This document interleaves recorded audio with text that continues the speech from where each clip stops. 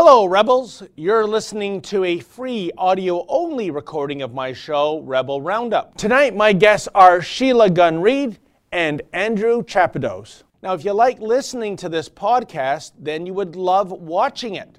But in order to watch, you need to be a subscriber to Rebel News Plus. That's what we call our long-format TV-style shows here on The Rebel. Subscribers get access to watching my weekly show, as well as other great TV-style shows too. It's only $8 a month to subscribe, or you can subscribe annually and get 2 months free.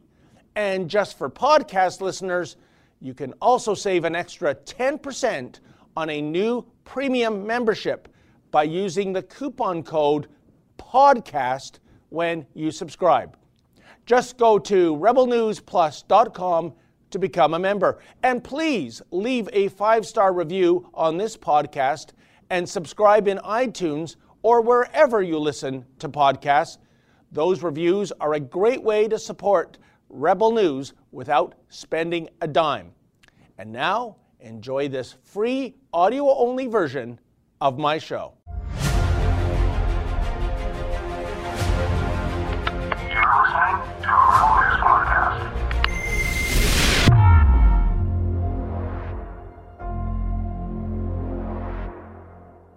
Welcome to Rebel Roundup, ladies and gentlemen, and the rest of you, in which we look back at some of the very best commentaries of the week by your favorite Rebels. I'm your host, David Menzies. So, who's the biggest swag hound in the Trudeau clan? Is it Prime Minister Justin? Is it Mama Margaret? Oh, well, actually, it turns out that wife Sophie might just have the most insatiable appetite for speaking fees and gifts. Sheila Gunn Reid shall have all the details. Trigger alert, trigger alert. Disney is now slapping trigger advisories on some of its classic animated fare from yesterdecade. Apparently everything from Peter Pan to Lady and the Tramp is somehow racist. Andrew Chapados will weigh in on this latest virtue signaling from the House of the Mouse.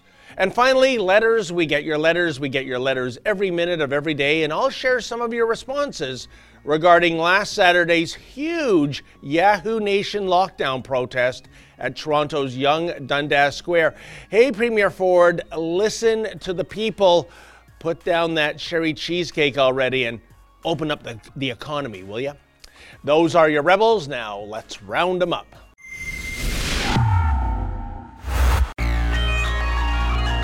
Now, Trudeau's family has been waist, maybe neck deep in the We Charity scandal from the very beginning, with the government choosing the Liberal Link charity as the only one in the entire country, so the Liberals did their best to tell us, with the capacity to deliver the proposed nearly $1 billion pay for volunteerism student bailout program. The government wanted Canadians to believe that the charity that has paid the Trudeau family hundreds of thousands of dollars in speaking engagement fees for We Day events, and that Trudeau's wife, Sophie Gregoire Trudeau, hosted a podcast for, and that has paid former Finance Minister Bill Morneau's luxury volunteerism vacation costs, and employed one of Morneau's kids, was the only one with the ability to deliver the program in the entire country, that the organization was paid at least $30 million in advance to do. I mean, it's pretty clear. The whole thing was just a bailout to Trudeau's friends, the Kielburger brothers, who, when you think about it, had been bailing out the Trudeau family for years with speaking engagement fees. And we know this because once the scandal broke of paying Trudeau's friends to run a program designed just for them caused the cancellation of the student bailout program, the We organization just shut down its Canadian operations, citing money problems as one of the main reasons for the closure. Now, in a newly released list of payments and disclosures, we now know the full amount of payments the We organization made to Sophie Gregoire Trudeau in speaking fees and reimbursed expenses. Just look at this. Between February 2012 and March 2020, Sophie Trudeau attended a total of 8 We Day events. She received a one-time speaking fee of $1,500 in 2012.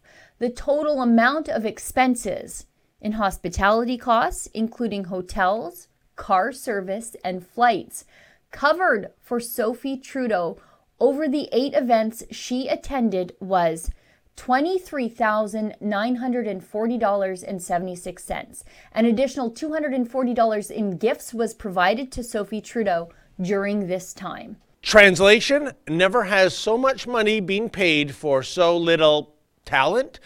But when it comes to the salivating swag hound that is Sophie Trudeau, this is a woman who has an absolutely insatiable appetite for free stuff, even if that free stuff is coming from the coffers of a charity meant to help kids in impoverished third world nations.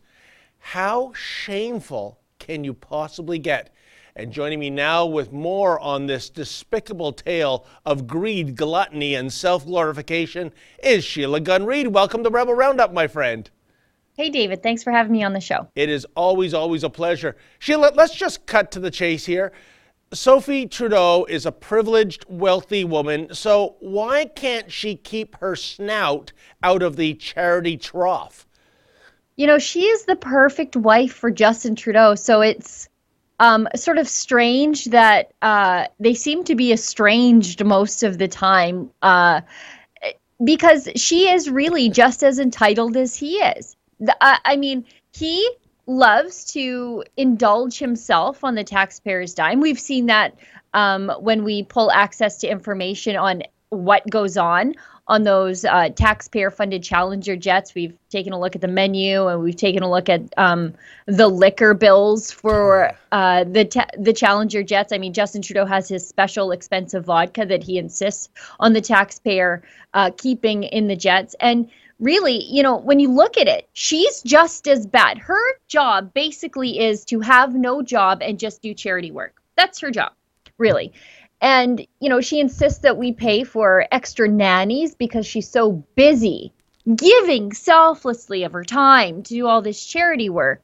And yet she's just milking these charities for luxury vacations. And then when she gets to the location, she donates, I guess, 15 minutes of her time to give a speech that I guarantee you kids don't care about at these We Day events.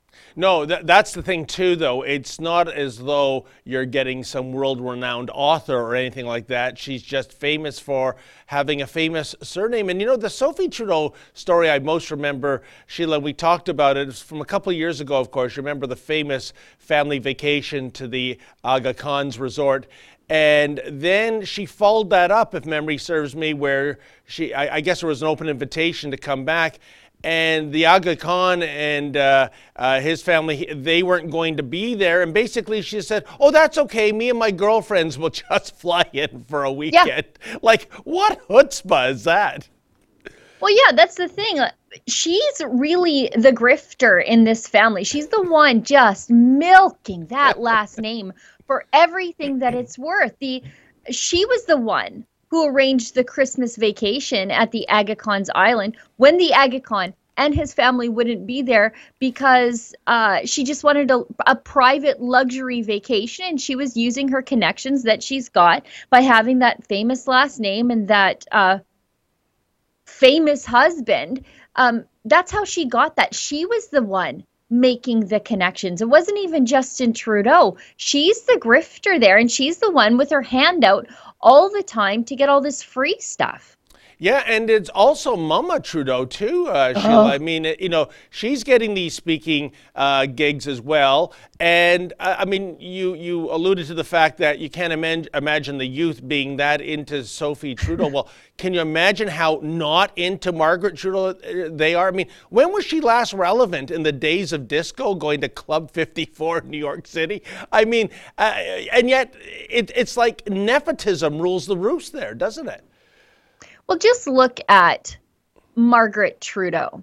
She's been Margaret Sinclair, Trudeau, Sinclair, Kemper, and then back to Trudeau, because that's where the money is. Like, that's a lot of last names there. I have 2, but she's got 3 times more than me, because the money's in the last name. And nobody pays to hear Margaret Kemper talk. Nobody pays to hear Margaret Sinclair talk.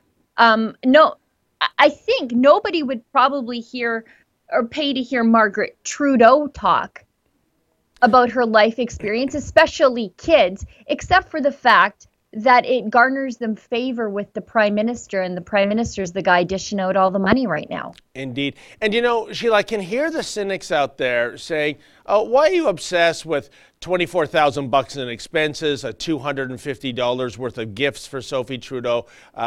In the grand scheme of things, when we're talking about budgets in the billions, even approaching $1 trillion in debt and deficit, what's the big deal? Here's what I think is the big deal. This is the stuff we know about the We Charity. Yeah.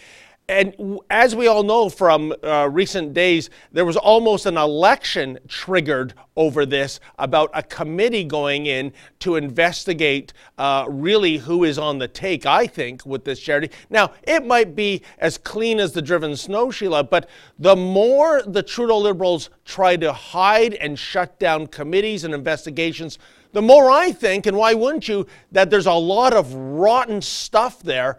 And this is just an example. This indeed might be just chump change. There must be some, I think, really awful 6, 7, 8-figure payouts from that charity that really didn't go anywhere near a third world nation to help children. Well, we know that Justin Trudeau used to charge charities speaking fees. Yes. When he was an MP.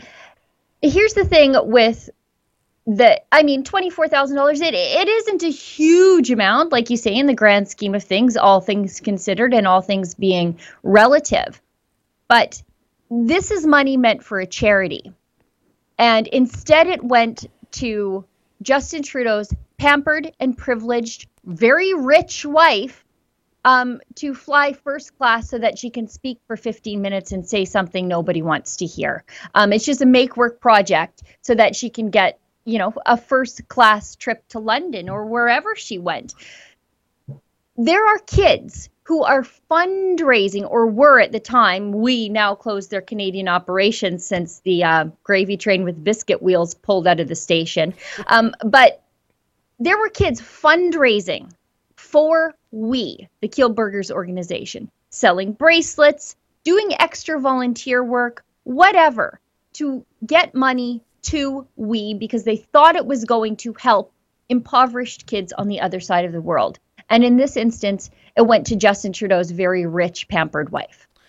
Great point, Sheila, and it just shows you how odious this whole story is. And as I've always said too, in the big picture, what this We Charity scandal has done, I think, has caused an air of suspicion unfairly about all charities. There are so many charities out there, and you really should do your homework, folks, in terms of finding out how much of your dollar goes to administration costs and how much actually goes to the charitable cause. But there are good charities out there. But I think the average Canadian, after hearing about We, Sheila, is saying, charity XYZ is asking me for a $50 donation. Do I know if my money is going to help people in need, or is it to pad a luxury vacation bill, when my check or Visa number gets to them? What are your thoughts on that, Sheila? Well, it's very interesting how Justin Trudeau spent the first part of his prime ministership demonizing Christian charities. So Christian charities usually have a low overhead, low labor costs, because they rely mainly on volunteer work. The people who work for these organizations they feel called by their religion to do this sort of work and give of themselves to these sorts of organizations. Justin Trudeau made sure that they couldn't qualify for the Canada Summer Jobs Grant because they wouldn't sign an attestation to the liberal values around abortion and gender theory.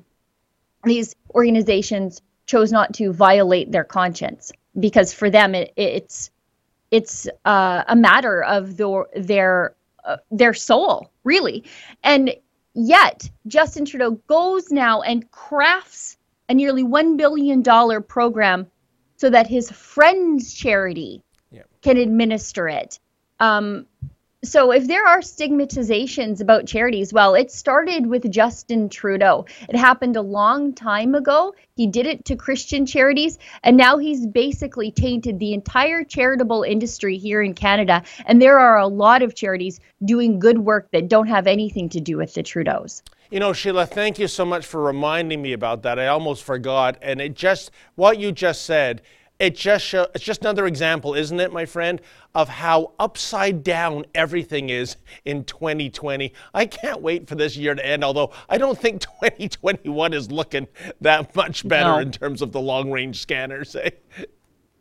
I hope President Trump wins in a few weeks, because that will be the bright spot in 2020 that we need, and it will offer a ray of hope for 2021, that's for sure. Absolutely. I don't even want to contemplate the other fellow winning. Sheila, thank you so much for weighing in on this, and you have a wonderful weekend, my friend.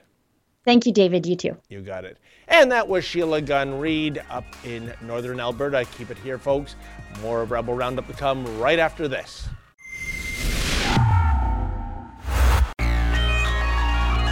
Whether it's girls screaming after Trump is sworn in, or the character affectionately known as Trigglypuff, we've all seen our share of triggering over the last few years, and it seems as though Disney has reached their limit. Starting immediately, Disney Plus subscribers will see racial trigger warnings on plenty of their content on the menu screens. Nothing is safe, not Peter Pan, not Jungle Book, even the cats are racist now. As part of our ongoing commitment to diversity and inclusion, we are in the process of reviewing our library and adding advisories to content that include negative depictions or mistreatment of people or cultures. Now, some of these warnings actually make sense, and some of them are very silly, as you can imagine. Here's the generic warning across most of the movies on their preview screen. This program includes negative depictions or mistreatment of people or cultures. These stereotypes were wrong then, and they are wrong now. Rather than remove this content, we want to acknowledge its harmful impact, learn from it, and spark conversations to create a more inclusive future together. It kind of sounds like they're actually saying, we used to be racist and this stuff is still racist, but instead of taking it down, we're just admitting we're racist, and we hope this sparks a conversation between, 2 8-year-olds watching cartoons in their living room. Take Lady and the Tramp, for example. This apparently needs a warning, because the Siamese cats perpetuate Asian stereotypes. Now, I watched this as a kid, and I don't recall thinking negatively of Siamese people afterwards. Siam hasn't even been a country for like 100 years, and the only place you're going to come across it is on the board game Risk, and I think kids are going to be okay on this one. We are Siamese, if you please. The same goes for Peter Pan. It allegedly portrays Native people in a stereotypical manner that reflects neither the diversity of Native peoples nor their authentic cultural traditions. Maybe that makes sense, but the only thing I found really offensive was Robin Williams' performance in the movie version of this. Oh, there you are, Peter. Now, of course, Aladdin is on there as well, not because of Will Smith as Genie, but probably because of the whole flying carpets thing. Whoa! Who knew that flying carpets are culturally insensitive? Well, not to me. I would think that a flying carpet would be an aviation breakthrough for the ages. But really, why does Disney feel these disclaimers to be so necessary? Surely there is a realization out there that standards have changed over the years, and really, if these cartoons are so gasp-inducing racist, why doesn't Disney simply vault them, as in forever? Let me guess, social justice is one thing, but at the end of the day, that mouse is beholden to the shareholders. And joining me now with more on Disney's trigger warning policy is Andrew Chapados. Welcome to Rebel Roundup, my friend. Thanks for having me, David. You know, I'm always glad to come on and talk about cartoons with you. Well, you don't trigger me, but I'll tell you what does trigger me. Trigger warnings trigger me. But ironic. I have to say, though, given the choice, I'll take a trigger warning, as silly as it may be, over outright cancellation, censorship, what have you. But what do you think is really behind this, Andrew? I think it's an easy way for them to appease people who are offended by, I don't know who's going back and watching cartoons and being offended by them, what adults are doing that, but it's an easy way for them to appease the offended bodies while still, as you mentioned, making money off of their catalog. Because children aren't going to pay attention to this when they're watching it, and they have a large catalog, obviously, of children's movies that they're going to want to watch, and they're now inappropriate. Yeah, I mean, that's the thing, and you said it well in your commentary, Andrew. I mean, they are woke, but not too woke, and by that I mean we recognize this is a racist or culturally insensitive depiction of a person or a group of people, so we want you to be aware of it. It's not too insensitive, mind you, that we're going to obliterate it from the catalog, ostensibly because I think there's still money to be made off this. Well, it's interesting that they admit that basically a lot of their content was racist in their own mind, and so much of it that they clearly can't just delete it from the videos without taking away large portions of the movie itself. So they want to take away any responsibility they might have for it while still making money off of it. Here's the thing, Andrew. Are we really, and I'm talking about the general populace, are we really that sensitive, that fragile, that when we see something that's being depicted as culturally insensitive, we gasp, we fret about it? Let me give you an example. My background, it's of Scottish heritage. I can tell you, my friend, in the advertising industry in this nation, if you want to depict the quintessential cheapskate, put him in a kilt and give him a Scottish accent. It's true. I have so many examples. That doesn't bother me, and I mean, I think it's a matter of I can laugh at myself, I can laugh at my family, I can laugh at my culture. And I would argue if you were to depict a caricature, like say in The Simpsons, Apu, the convenience store owner, the Indians I know in my circle, no one's offended by that. They get a laugh out of it.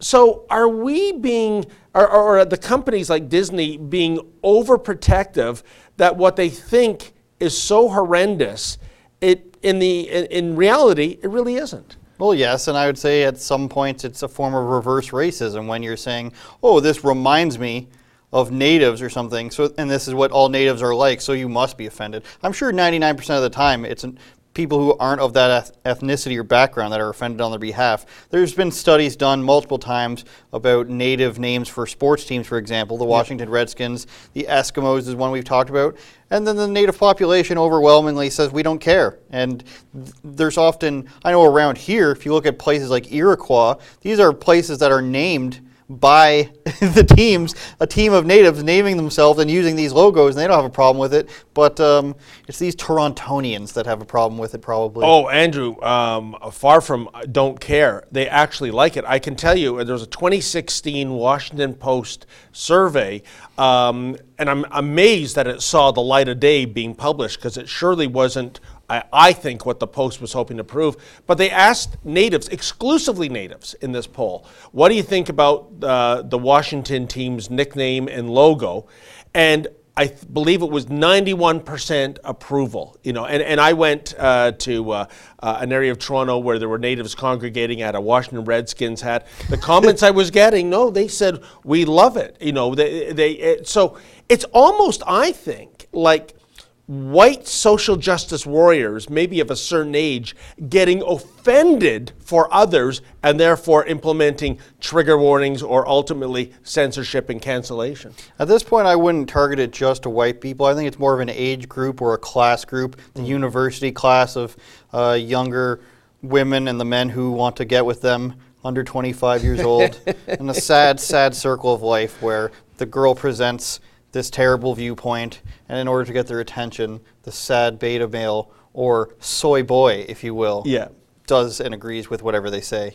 Well, I guess we should count our blessings. It's merely just a trigger warning as opposed to changing content. And Andrew, that's not outrageous, is it? I look back at the Star Wars example, the original Star Wars film from 1977. It shows Han Solo shooting the bounty hunter that's after him. Who shot first? Yeah, many years later, director George Lucas tweaked that scene to make the bounty hunter shoot first at Han Solo. So you see, he was acting in self-defense. I mean, to me, that's crazy. It's bowing to political correctness.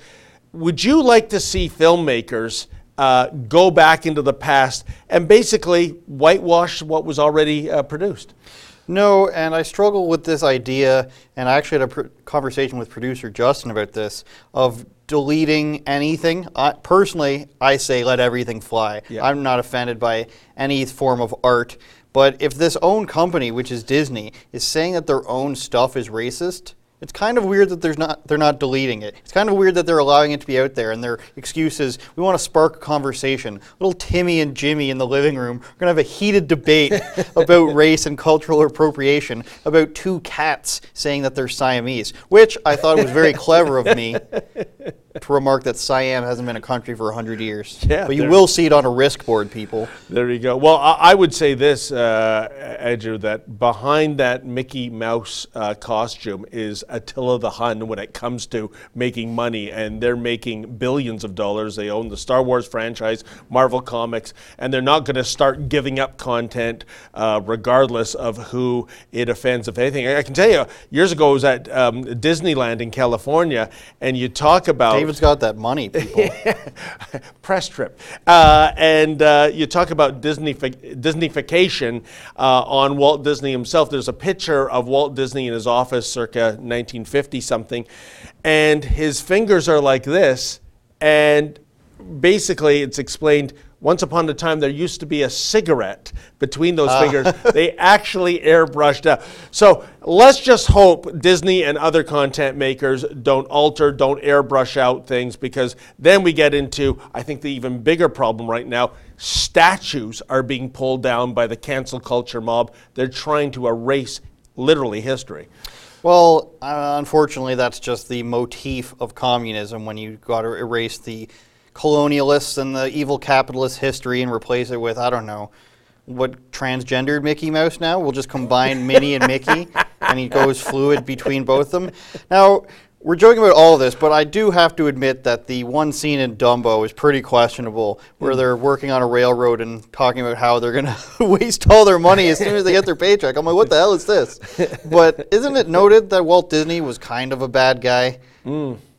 Well, yeah, there is that Maybe part. that's why there's so much of that stuff. And then the sexual messaging, that was a big conspiracy 10, 15 years ago, where Aladdin covers and in Lion King and such, they had subliminal messaging. Yeah, and there's something about the Little Mermaid too, and you can get into that minutia. But I just wonder how it's going to proceed in the years to come. But I guess bottom line, at least the content's still out there, and we'll put up with trigger warnings. And thank you so much. It was great commentary, Andrew. And I'll tell you, folks, I had a viewer pass on to me a couple days ago that CHCH TV in Hamilton, they were playing an episode of Green Acres, if you can imagine, and it involved a native in that episode, and they put before the episode, word for word, the Disney trigger warning about stereotypes and what have you. So I guess it's already spreading, but like I said, the good news is it's not being canceled, unlike some of our statues that are being torn down or stored away forever. Keep it here. More of Rebel Roundup to come right after this. I'm more of an Omni TV guy, David. Great commercials.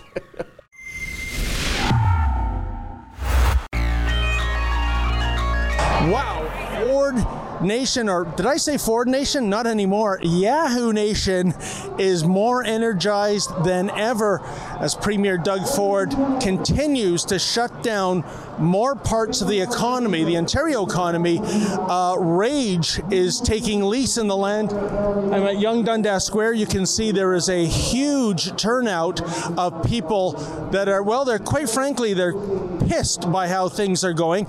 And you can understand the frustration. Just a few days ago, none other than the World Health Organization stated that lockdowns of the economy is not the way to go to eradicate this virus. They've done a flip-flop. So why is ostensibly a conservative premier locking down the economy. A premier that ran on the campaign slogan, Ontario Open for Business, back in 2018. Well, as the saying goes, it's a dog-eat-dog world out there, and I'm wearing milk-bone underwear. Now, I'm a little averse to dogs these days. I got chewed up by one last month, sir, but what is the story of this incredible canine mask? Well, this is the only mask that I could wear because you have to wear masks in Canada, so I decided to wear this one. I said all to police officers in the Canada and Quebec, stop doing all the stuff you're doing. We don't give ticket to those people. Do not enter in their home.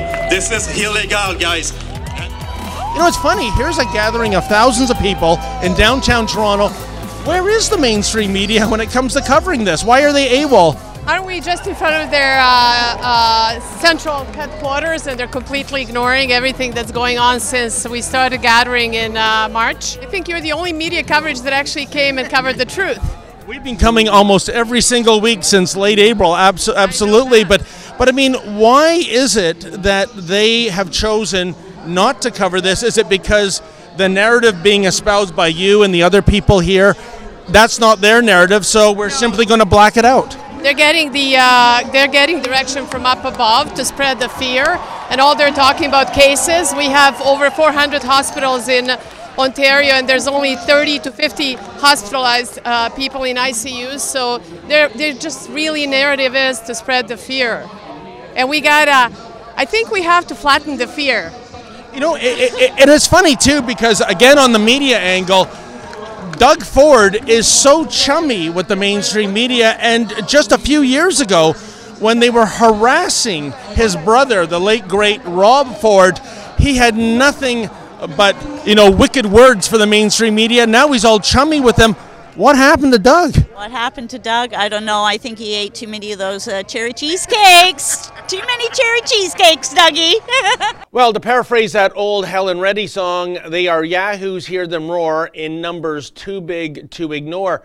Well, okay, maybe the mainstream media is ignoring them, but is that a surprise to anyone? In any event, that anti-lockdown protest by the rank and file of Yahoo Nation last Saturday in Toronto might have been the biggest one of its kind in Ontario to date, and little wonder why, given how more and more cities and regions in Ontario are being thrown back into stage 2 lockdown mode. Businesses are going bankrupt. Ontarians are being thrown out of work. Hey, Premier Ford, whatever happened to those 2018 campaign slogans such as, Ontario Open for Business and For the People? Who could have imagined the precise opposite would come true in 2020? And without further ado, here's what you had to say about the latest uprising of Yahoo Nation.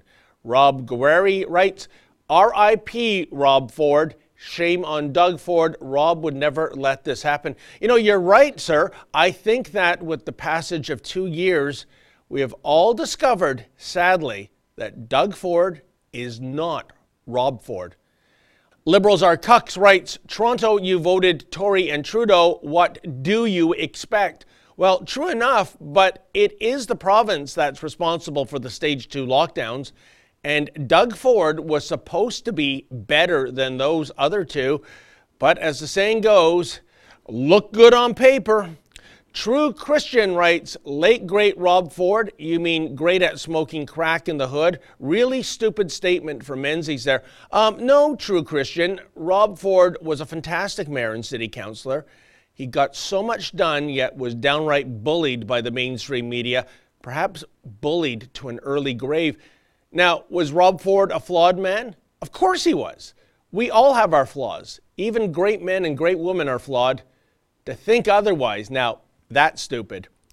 Brianna C. Reacts writes, whoa, that dog mask is impressive. Oh, and better yet, Brianna, Catherine McKennell was nowhere to be seen that day. A Voice in the Frequency writes, Doug Ford, a liberal in Conservatives' clothes. Sad, isn't it? I mean, going back to January 2018, that was the reason crybaby Patrick Brown was ousted from the PC party in a palace coup. It was clear Brown was a Conservative in name only. Ford was the savior. So what happened? Indeed, why is it that Patrick Brown actually goes to Ford's residence for dinners now? I mean, how weird, how bizarre, how creepy is that? And Ryan Zach Music writes, great to see happy, courageous, loving people getting together. I agree, Ryan. Despite the justifiable anger out there due to the lockdowns, there is always such a great vibe in the air at these Yahoo Nation protests. Wish I could say the same when it comes to leftists getting together. Well, that wraps up another edition of Rebel Roundup. Thanks so much for joining us. See you next week. And hey, folks, never forget, without risk, there can be no glory. Good night.